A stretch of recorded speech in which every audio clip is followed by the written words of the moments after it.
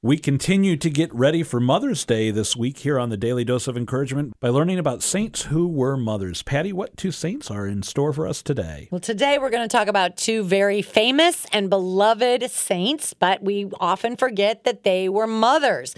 Saint Elizabeth, mother of John the Baptist, and Saint Monica, mother of St. Augustine. So let's talk about them, even though most of us know their story.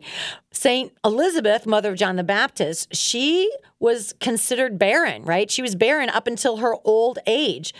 So when I think of St. Elizabeth, I think of her as a role model for women experiencing infertility who think, I'll never be able to have a child.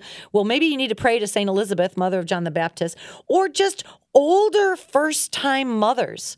You know, there are some women who have a child later in life.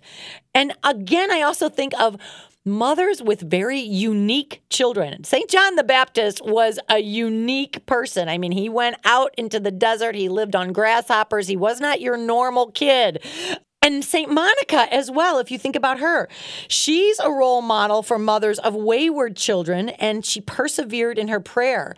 Think about St. Augustine, not an easy kid to parent, for sure. So I want to hold these women up for us as role models for mom who are baffled by the lifestyle or decisions of their children, balancing that fine line with adult children of love and acceptance with care and concern.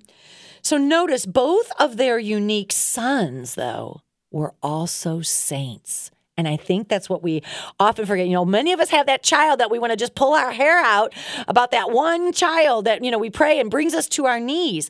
But those are the children that became saints for Elizabeth and for Monica. So the message for us is that God has a plan for our children. And we are to be prayer warriors, like St. Monica, and I love this part too, accepting of God's timing for all of us, like St. Elizabeth. We have to accept God's timing.